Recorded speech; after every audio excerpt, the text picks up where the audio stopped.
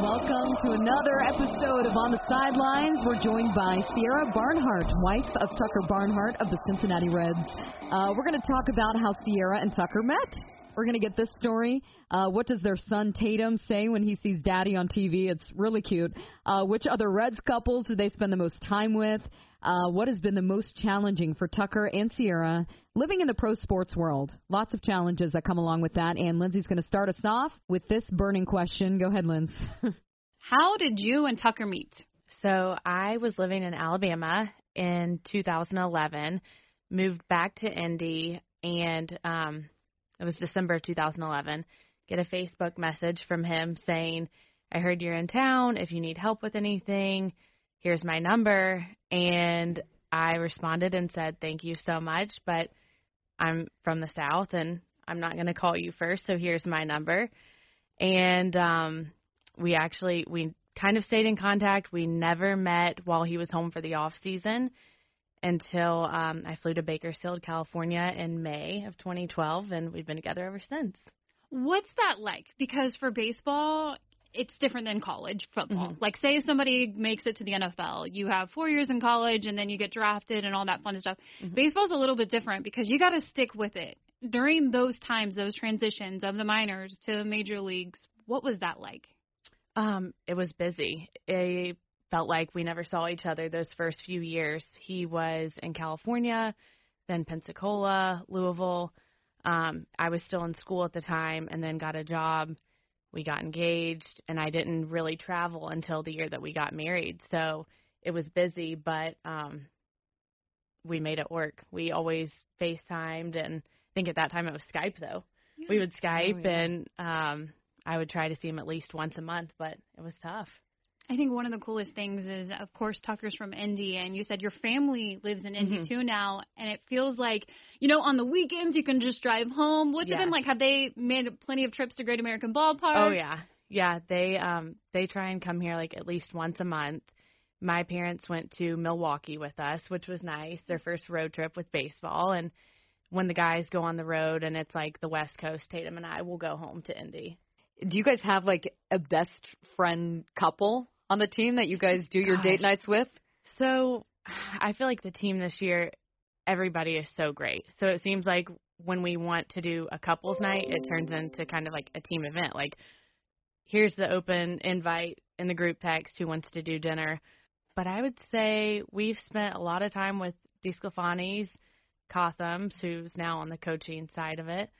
Everybody really has been awesome. It's a big, giant family. Yeah. And speaking of, you have a little boy. Yes. Tatum, right? His name's Tatum. Tell us some more about Tatum. He is so funny. He keeps me busy. He's turning 2 at the end of the month, and he's a ham. He's full personality. He is all boy. And I think he's ready to start playing baseball now. Really? I was going to ask, is he going to get into baseball, you think? Does he understand, like, Daddy plays baseball? Is he kind of getting it? Yeah, last night at the game, it was a strikeout, and he's, like, pointing, and he's like, fire's hot. Fire's hot. Ah! And so I'm like, yeah, that's a strikeout. And so every time someone would come up to bat, he's like, fire's hot. Oh, my gosh. So he's starting to learn, and I'm like, one more strike, and then it's a strikeout. And he's like, one more until the fire's hot. But he definitely recognizes Tucker on the field. He's like, Daddy's hitting the ball. So that's been fun this year. That's cute. And you guys pretty much make every home game at Great American Ballpark. Yeah, for the most part, except day games because that's nap time. Yes. But night games, yeah, we're there. Wow. Does he sleep good after a night game, Tatum? Yeah. I was going to say he probably is, like, out. He sleeps from about 10:30 at night until this morning it was almost 10 a.m. We talk a little bit about balancing that lifestyle, but when you do get a night off, when Tucker does get a night off, you get to enjoy the city of Cincinnati. What's the perfect date night for you guys? We always seem to go to Boca. Boca, get dinner, glass of wine, and usually we come home, open another bottle of wine, catch up on Bravo shows, Bachelorette or Housewives. Right now we're into The Hills. Okay, is Tucker into these shows? Yeah, he's into Bachelor now. It took him a few years to get into it, but now he's like, I'll sit down and watch it. It's an easy watch. And before long, he's like, what is she doing sending him home? He should have won. So I'm like, I've gotten him hooked now. Oh, that's great. See, I probably watched one season of The Bachelor, and I want to know why guys started to get into it. Maybe it's just because they want to hang out with the girl or what, but they're just I don't get the show. Yeah, it's addicting though. It's kind of good that I'm not. I used to be so obsessed with it. Now I've kind of weaned back a little bit. Yeah. Right. Because I kind of want to go on the show. I kind of want to be a contestant I'm not the hating show. the game. Lindsay and I, a nice career afterwards. I'm not gonna lie. Lindsay and I are single over here. We should send in some applications, just see what happens. You should.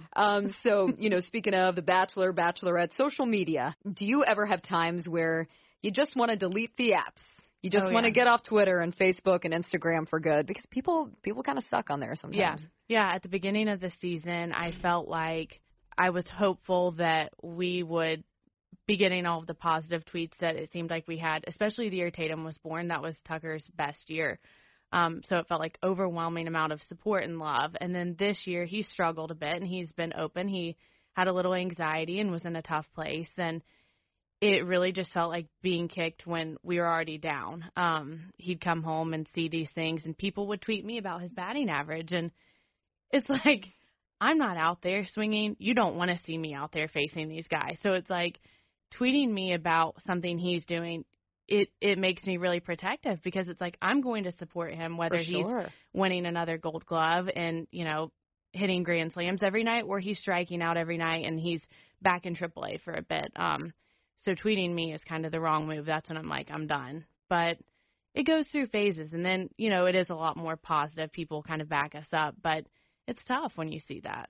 Do you ever fight back on there? Or do you just kind of, you do? Mm-hmm. Yeah. Occasionally. I was going to say, I don't know how you can't. Yeah. It's like that's your family. That's your world. It's like people have no idea what these, athletes go through. And it's not just a wooden bat and a ball. It's like there's a lot that goes into it. Yeah. On a lighter note, you have your own blog. Yes. And I just subscribed.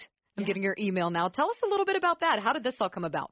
So I started that in 2016. It was the first season. I had just quit my job to travel with Tucker, and it was an adjustment. I thought it was, I don't know going into it if I thought it would just be glitz and glamour, but then it was like, I think June or July, a few months into the season, and Tucker would leave for the stadium around 12:30 for a 7 o'clock game, home at midnight. And so at that point before kids, we were waking up at 10:30, so maybe an hour and a half together. And I felt in that time, even though I had girlfriends, it was different. I had gone from such a structured, wake up, go to work, come home, let the dog out, go see Tucker on weekends, to a totally different lifestyle. And I felt like I didn't know really what my purpose was besides sitting in the stands, which was wonderful. But I kind of started the blog to just document what I was feeling at the time, and really almost like a public journal to look back, but also to share, baseball life. This won't be forever. And to think this is how I felt, during this season, or then transitioning into being pregnant and having Tatum, it kind of has taken a turn. But it's always a nice reminder of where we are in this crazy life that I feel like we live looking at a schedule, and we plan for 3 and 4 days. And so it's easy to get caught up in just plan mode, and to kind of not step back and realize, this is still our life, and enjoy, as much as I can, but to look back on it and kind of remember. What's the website link to that? SierraBarnhart.com. Okay, and we'll get that linked up on our website as well. It's super cute. I love all your your little homepage. It's really cool. Would you say that's been the most difficult for you? Has it been the moving? Has it been adjusting to a new lifestyle? What's been the hardest thing? No, not really the moving. I mean, we've been lucky to just be with the Reds the whole time and never go through a trade. So that part is easy. The toughest part was after I realized I was going to be planning a baby around baseball schedule. Oh, boy. When we looked at the calendar and they said, okay, your due date is September 3rd. So Tucker was supposed to be, I think, in Pittsburgh. Oh, man. Before that, he was in Atlanta. And it was then I realized, okay, there's a real possibility my husband doesn't get home for the birth of our child. That's when I don't think anything will ever top that for being, hard. Yeah. And they only get, 2 days of baseball away, right? Yeah.